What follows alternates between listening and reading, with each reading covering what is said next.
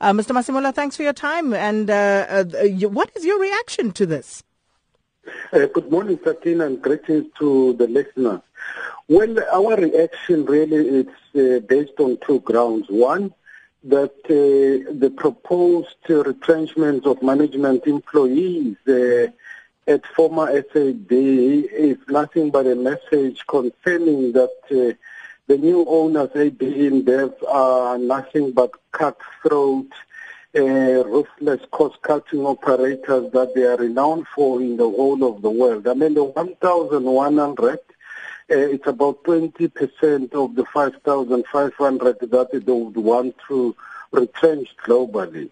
So, in other words, they regard the SAB in South Africa to have a bloated management structure, or call it a fat on top, and they would want to reduce that fat. But they are obliged in terms of the tribunal ruling and the agreement between themselves and government to basically maintain the same number of staff complement or employment levels.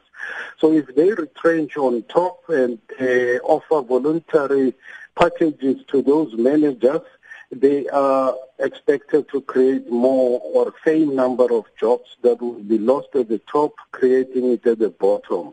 So we hope that the blue-collar worker number will increase in the next couple of weeks going into the future. But the second thing that worries us, it means that after 5 years, because they are not expected to retrench blue-collar workers, so from year 6, they are likely then to cut the bone at the top and begin to retrench blue-collar workers. And that's where most of our members lie, and we are pretty worried about the culture that is being introduced by these foreign owners of SAB going into the future. Well, it's a very interesting one because it is rather technical in the terminology that is being used here. Because SAB can argue that they are not retrenching anybody. This is a voluntary severance offer. So nobody is being forced to take this particular package. No, you're right, Sakina. They for the blue-collar workers or for the workers at the bottom, they can't even offer voluntary severance pay because they will be directly in violation of the ruling. But for management, employees at management level, they can actually offer voluntary severance pay. And I'm told these are generous for most of the, especially lower level management, who can refuse. But we take comfort knowing that even if these managers do take this severance pay and then choose to walk away from SAB, at least the jobs that would have been eliminated at that level will be created at the bottom. But that's only for 5 years. Is there anything in the agreement that actually compels them to do that?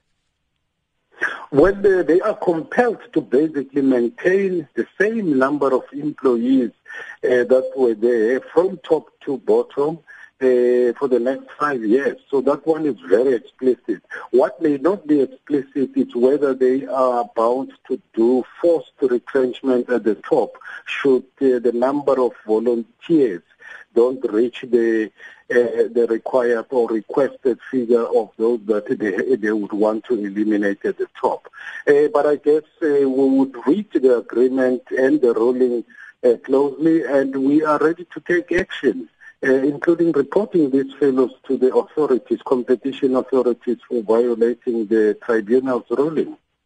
And I mean, we did try to get a response from SAB. They sent us a statement in which they say that it is important to note that no employee will be forcibly retrenched as a result of this merger, and it is too early in the process to say how many people may actually opt for the voluntary offer. It is thus completely incorrect to say that about 1,000 managerial roles will be reduced, as has been reported.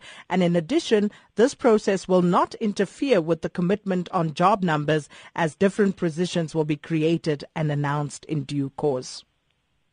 Well, we take comfort in knowing that they realize that they must maintain the same number of jobs, even if 300 people will opt to take severance pay than the 1,100. Remember, they wrote to about 1,100 managers inviting them to take up this voluntary severance pay.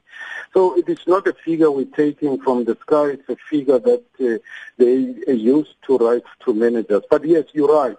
They can't force people. Should they force people, then they will have to be taken to the cleaners.